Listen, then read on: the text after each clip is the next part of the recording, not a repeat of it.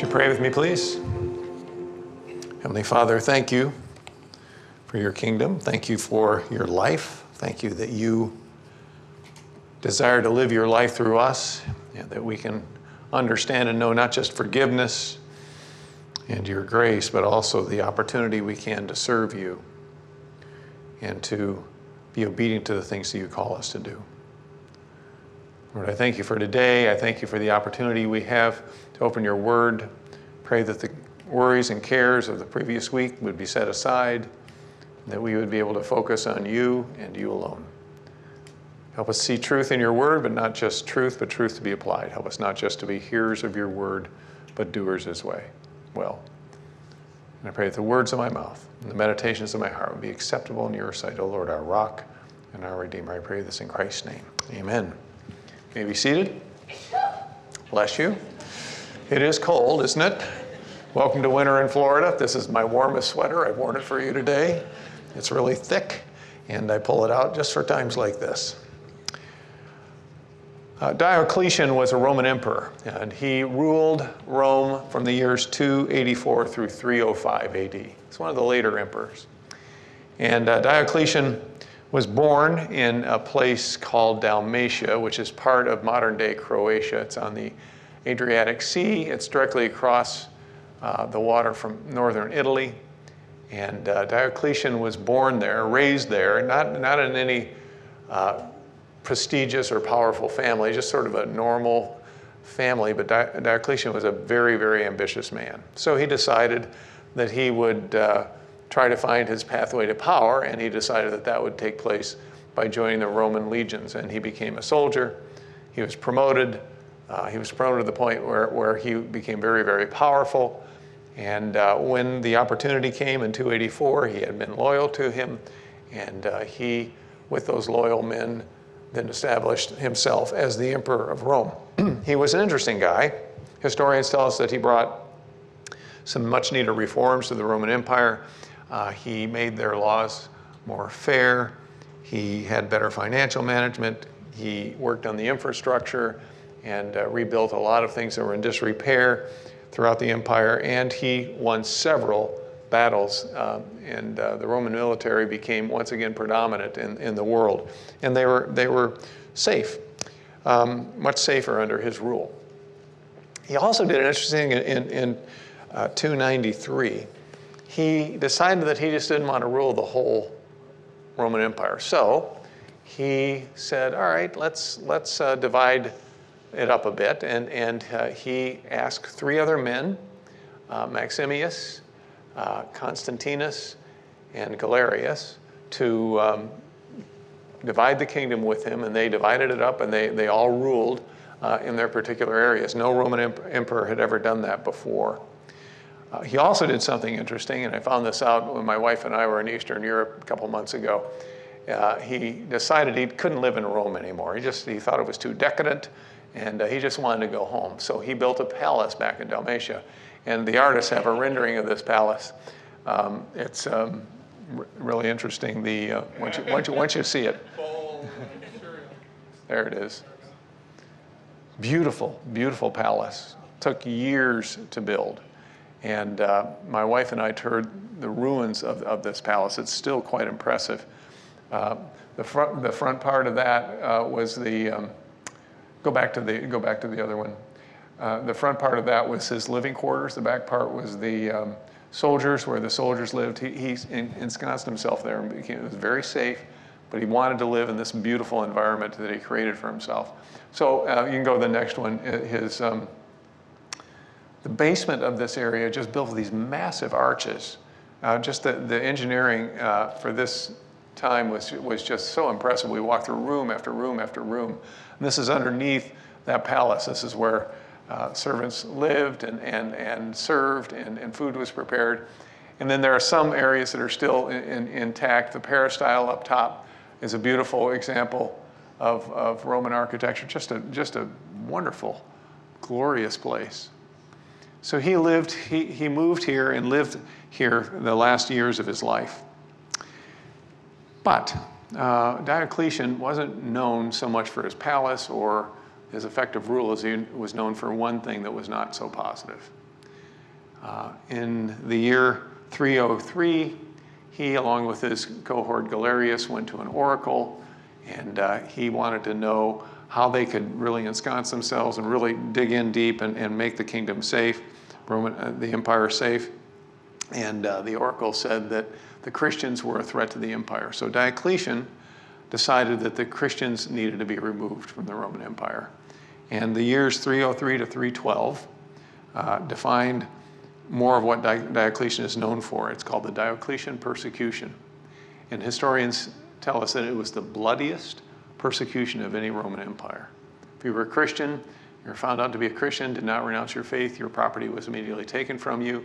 Many times you were thrown in prison. Many times your life would be forfeited. They razed churches all through the empire. They didn't want any church to exist. Bishops and other church leaders were put to death, beheaded. It was a terrible time to be a Christian. We were touring the remains of this palace, and our guide was telling us all this, and I was thinking to myself, what would it have been like? Think about it. What would it have been like to be a Christian during that time? I think it would have been just awful. It would just been fearful, and you didn't know what was going to happen next. And I think Christians during that time probably at times looked at themselves and said, or asked themselves this question: will the kingdom ever come? Will the kingdom ever come? Fast forward from Diocletian's day to today, most social scientists and historians would agree that at present we live in a post-Christian culture. Christians in a lot of our culture are characterized by being bigoted, racist, sexist, judgmental, and ignorant. And I was thinking back in terms of considering the present state of where we are in our culture, and I was thinking back to my elementary school days, which is now quite a long time ago. I went to Nathan Hale School in Toledo, Ohio, went from kindergarten to 8th grade. And a typical school of that day, it was a rectangular, solid brick, 2-story with a full basement, all the classrooms, off the hallways, and playground out to the side, paved with cement, that was the place that I was educated from kindergarten through 8th grade. We would line up to go into the school, and when the bell would ring in the morning, we would walk up 2 sets of stairs and to the first floor, either one, and then you would see, if you were observant, this huge painting on the wall in that hallway. And I remember looking at that painting and didn't realize what it was until later on in my schooling there. About 6th or 7th grade, I finally looked at that painting and go, I know what that painting is. It was a painting of the Good Samaritan. There's a man leaning over a man who was obviously injured, and it was ministering to him. And I thought, oh, okay, well, that's interesting. Something from the Bible. You wouldn't find a painting of the Good Samaritan in a school, public school today. Wouldn't be allowed. 5th grade, we were allowed to go across the street to a Methodist church for religious education in public school. It was optional. Not all my classmates did, but most did, and we did that. Christmas time, we actually sang Christmas carols and talked about them, and it was considered just part of who we were. I'm not saying that we need to go back to that. I'm just saying the culture has changed. And I look today where we are, and I ask myself the question, maybe those Christians asked back in the year 303 through 312, will the kingdom ever come? Is God still at work? So our text today is in Matthew 13. We've spent, as Gary said, these last few weeks on the kingdom parables contained in Matthew 13. You have the privilege of hearing the shortest parable today. It's just 1 verse long. So let's read that. It's Matthew 13, verse 33. He, Jesus, told them still another parable. The kingdom of heaven is like yeast that a woman took and mixed into about 60 pounds of flour until it worked all through the dough. This is the word of God. Now you might be thinking, short verse, short sermon. No, they got the old guy up here. I can stretch this one out, okay? So there are some things in here that I found interesting. Although I first read it, I thought, okay, what's the meaning of this? Yeast. The kingdom of God is like yeast. Jesus painting these word pictures. Yeast in the Old Testament and even in the New Testament, also called leaven, it was always characterized in a negative sense. The yeast was not allowed in the bread that would accompany the sacrifice you brought to the tabernacle or the temple. Could not have yeast in that bread. And it commemorated the Passover, where they had unleavened bread. They had to make their bread quickly. They couldn't wait for the dough to rise, so they had unleavened bread. And the next day when they escaped from from Egypt, the children of Israel. Also, Jesus in the Gospel says, beware of the leaven or the yeast of the Pharisees. Beware of the yeast of Herod. So even Jesus used it in a negative sense. But here he turns the table completely around and says, oh, the kingdom of God is like yeast. So here's a parable about making bread, or at least making bread dough. When's the last time you made bread? Any hands of anyone who's ever made a loaf of bread from scratch? Not when you put them in the machine, but scratch. Yeah, there's a few out there still. I buy Dave's Killer Bread, so I don't usually make it. But there are 4 ingredients in bread. What are they? Flour, water, yeast. What else? Yes, excellent. Salt. That's it. Aren't you glad you came? 4 ingredients. Flour, water, yeast, salt. So you're listening to Jesus talk, and he's saying, okay, here's the kingdom of God. This is what the kingdom of God is like. It is like a woman who takes yeast and mixes in about 60 pounds of flour. The older translations say 3 measures. A measure was about 20 pounds. So you're talking a lot of flour. Typical loaf of bread is made up of 6 cups of flour. 1 cup of flour, in terms of its actual weight, weighs 4 ounces.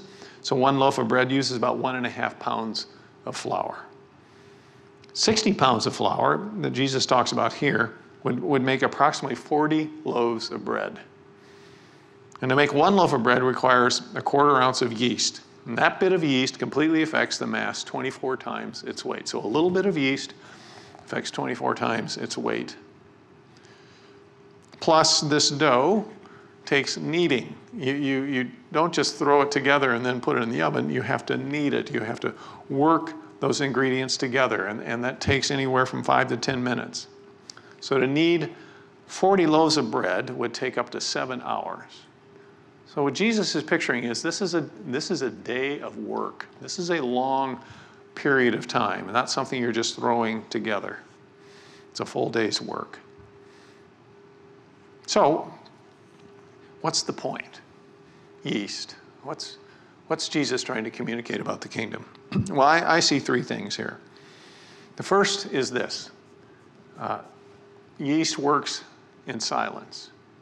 The kingdom of God is silent. And the effect of yeast takes place in silence. When I was a senior in college, our local popular station came out with this.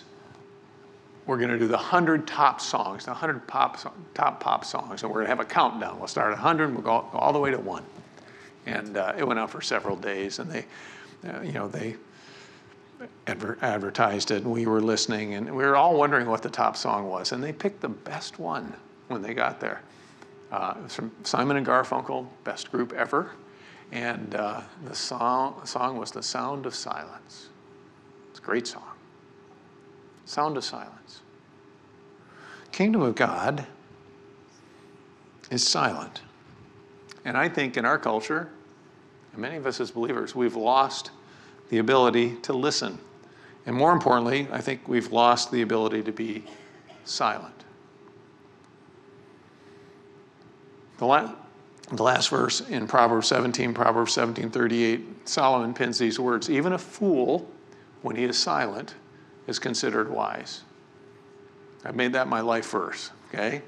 So there you go. Even a fool, when he's silent, there's a silence that permeates the kingdom. Everyone's on social media today proclaiming their opinions. I'm really not interested anymore in your opinions. You know why? Because I'm not even interested in my own anymore. There are so many opinions out there. Zach Van Dyke, a few weeks ago when he was preaching, said, I decided to take a Twitter fast. I thought, well, that's a good thing to do. Just sort of take a step back. Kingdom of God is silence. So here's the question I ask myself when I am prone to communicate. Is God going to be honored by this? Is this proclaiming the kingdom? And yes, we need to proclaim the gospel, but we don't need to argue people into the kingdom. God takes care of that. The kingdom of God is like yeast, and it permeates in silence. You cannot, and I cannot, manage another person's life, especially if that person's related to you, right? So, will the kingdom ever come? Well, Jesus, I think, is saying, in part, the kingdom of God is not some showy demonstration given to impress. The kingdom of God is working its way through history, steadily and for the most part, in silence. It's at work. Another thing about yeast is it's saturating. The yeast works its way through the bread to affect every part. That's why the kneading takes place. I shared with you in the past that a year and a half ago, my wife and I visited Israel for the first time. We'd never been, and we were deciding who are we going to go with and what's that going to be like. And we went online and we found a tour that advertised itself. It looked really good, but it advertised itself in part as the slow tour of Israel. And we thought, well, we're getting up there. Let's just take our time and going through Israel. So we went on the slow tour. We got there. And the group first got together the first night. We were going to take off together and do our tour. And there were a lot of slow people on the slow tour. There were some old folks there. And I watched them come in and I'm going, whoa, okay. Didn't know what to expect. Some of the best people I've ever met. We had a glorious time working our way through Israel. One of the families there, this older couple brought his mother. She was 98 years old. First time she'd ever been. She's in a wheelchair, but just the most marvelous personality, the sweetest person you'd ever want to meet. And this family, it's a son and his wife, and then their children and their spouses. They were just a beautiful, cohesive unit. And our guide was an Israeli. He wasn't a believer, but he knew his Bible. And the last night we were reflecting on our tour, and he said, the highlight of my tour, this young Israeli said, was watching this woman, this 98-year-old woman, at the tomb, at Gordon's tomb. We were there, the first group that day. It was a beautiful morning. She got out of her chair, and she couldn't get to that tomb fast enough. She said, I'll never forget that. There's always people popping up in the kingdom. 98-year-old woman who loves Jesus.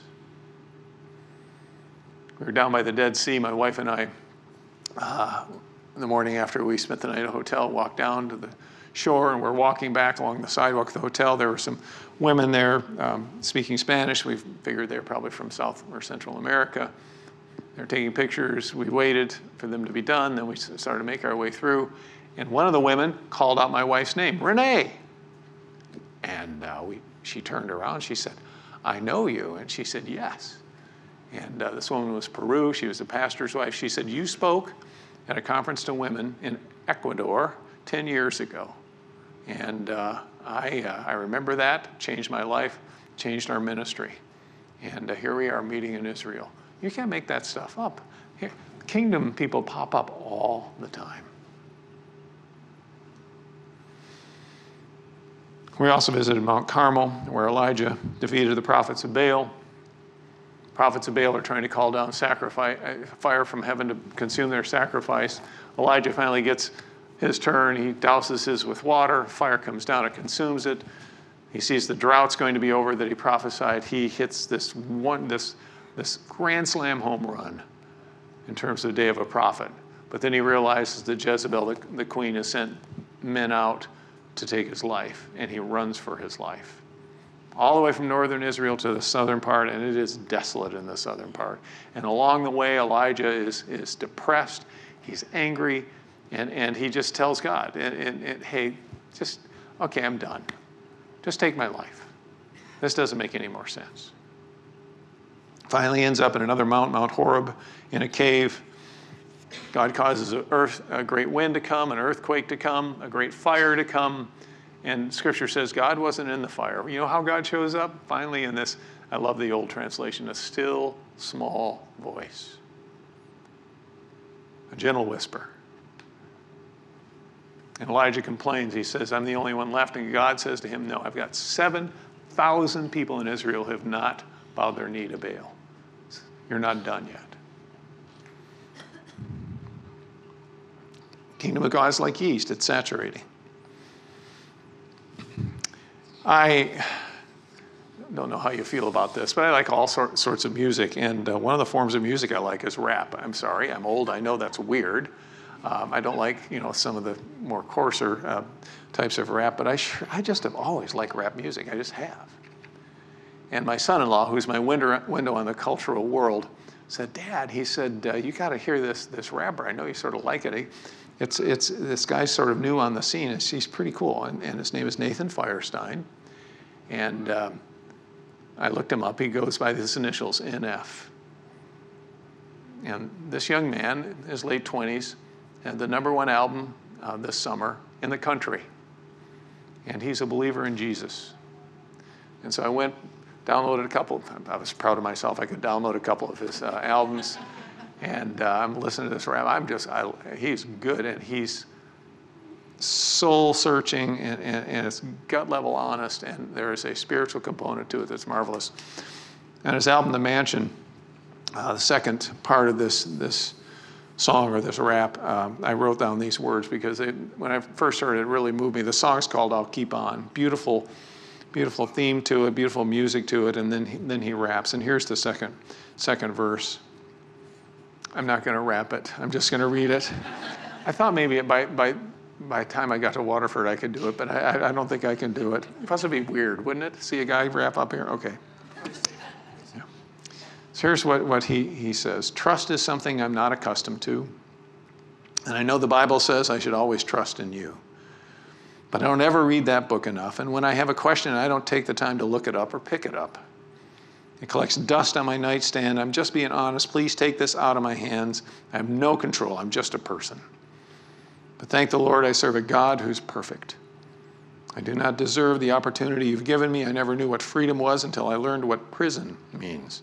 I'm not ashamed. I don't care if they remember me. My life will always have a hole if you're not the centerpiece. Take me out of bondage. Take all of my pride. If I don't have a Savior, I don't have nothing inside. Take all of my lust. Take all of my lies. There's no better feeling when I look in the sky in your eyes. It's amazing. And this beautiful end of this song, I'll keep on, I'll keep on, I'll keep on. Just when I feel I'm the only one left, kingdom people pop up. Jesus says the kingdom of God is like yeast, and it saturates silently, but it works all its way all through the dough. God has his people all throughout the world, and they're doing his work. Kingdom of God is slow as well. Silent, saturating, but it's also slow. Yeast takes time to have an effect on the bread. The dough needs to rise. Even after you knead it, you have to set it aside for a period of time. That dough has to rise. The yeast it takes time to do its work. Americans we're just always in a hurry, aren't we? I can't believe how much of a hurry I'm always in.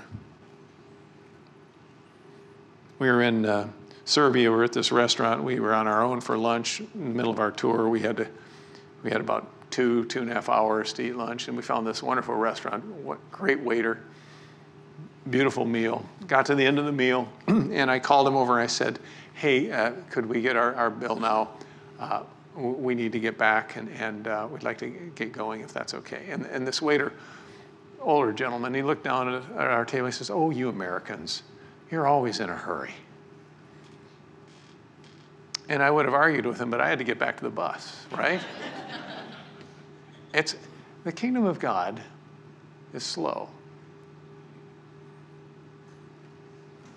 If I'm driving, it's a 2-lane road going my way, there's a stoplight, I always have to get in the lane with the less cars. I just have to. I'm not in a hurry most of the time to go anywhere, but what is it about us?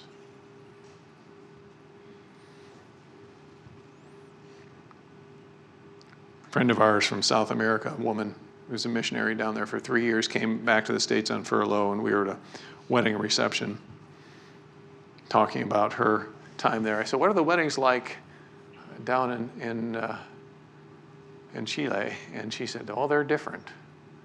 They're wonderful.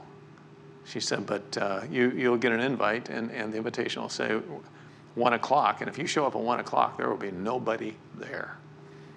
She said about 2 o'clock, 2:30, some people will start coming in, maybe setting up. Around 3:30, 4 o'clock, maybe the ceremony will get underway. And they just take their time, and that celebration goes into the early hours of the morning. She said, I miss Chile. I miss that pace. I always want God to hurry up, don't you? Come on, let's go. Let's hurry up. Let's get it done. And Jesus is saying a very important thing to us, I think. 2 millennia later, it's going to be okay. It takes time. Will the kingdom come? Yes, it will come, but it's slow. And I want to remind you of a verse that I read a few weeks ago when I was here, because Peter does a beautiful job of allowing us to see our world through God's eyes. He writes in 2 Peter 3:8, but do not forget this one thing, dear friends. With the Lord, a day is like 1,000 years, and 1,000 years is like a day. The Lord is not slow in keeping his promise, as some understand slowness. Instead, he is patient with you, not wanting anyone to perish, but everyone to come to repentance. Peter is saying, look, a day, 1,000 years. 1,000 years, God's not bound by time. God's not in a hurry. The Lord is not slow in keeping his promise as we understand slowness. Instead, he is patient.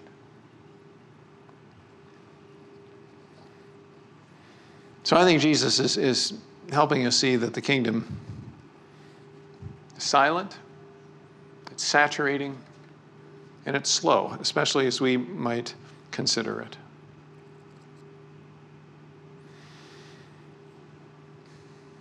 Diocletian, the emperor, once he instituted this persecution in the year 303, decided in the year 305 that he was just done ruling. He'd had his palace built, and he was just going to just give up power. As far as I know, he's the only Roman emperor who willingly gave up his power. He let the other parts of the leadership run it for a few years. But the one thing that he was very, very committed to was still the persecution of Christians. During this time, we found this out on the tour. His wife and his daughter had both secretly become believers. And when Diocletian found that out, he had them both put to death. He hated Christianity. He wanted to eradicate it from the kingdom. In the year 306, the son of Constantinus, named Constantine, with his loyal band of Roman legions, took power in Rome, and over the next few years consolidated that power. Constantine, in the early years of his reign, became a devout Christian. In the year 324 of his reign, he established Christianity as a embraced religion in Rome, and a few years later became the official religion of Rome. And another part of this palace, and there's the last picture I want to show you, there's this tower. That tower isn't original. It was built later. But that tower is built over the crypt that Diocletian built for himself that he wanted to be buried in when he died. He died in 312, and his body was put in there. A few years later, after Constantine began to rule, property was given back to the Christians. They began to permeate the culture again. Some Christians decided that, you know what, we're going to remove those bones, and we're going to make that place a place of worship. And for hundreds of years, underneath that tower is this beautiful chapel where they've worshiped for that period of time. Kingdom of God. How do we apply it? Well, here's how I apply it. Maybe this might help you. First of all, I need to be silent. I have a hard time listening to God sometimes, and I need to listen to him, and I also need to listen to others. I need to be expectant. Kingdom of God is saturated. You never know when kingdom people are going to pop up. My daughter was visiting me a few weeks ago. He said, "Dad, have you ever heard of Michael Lorenzen?" I go, "Never heard of him." 24-year-old pitcher for the Cincinnati Reds. She said, "Oh, Dad, he's got a great story." And he's a good pitcher, and he's in the majors, and he's created a little bit of a stir because he's got tattoos all over his body. And one of his tattoos on his right arm, pitching arm, he's got the numbers 1.1.6.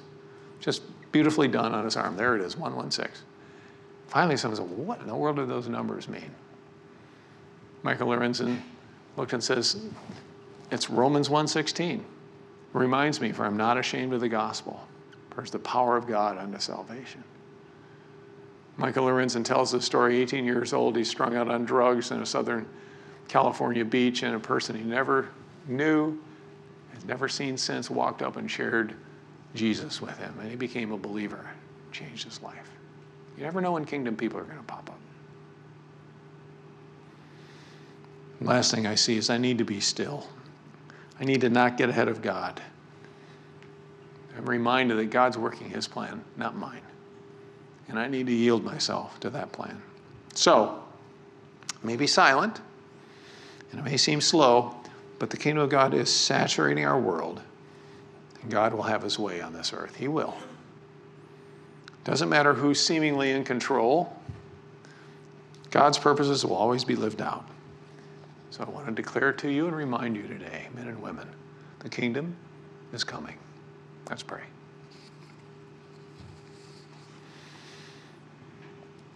Heavenly Father, thank you for your word. Thank you for this short but meaningful parable, these words from the Lord. And I pray that we would embrace your kingdom and realize that we are called to be men and women who are going to live out the kingdom in our lives and bring that kingdom to the world around us. Help us to listen. Help us to understand that your people are all around, and we need to rejoice in that and know that your plan is being lived out. Give us that peace in that plan. Give us the encouragement as we see you at work. And we look forward to the day we would see you face to face. It's in Christ's name we pray. Amen.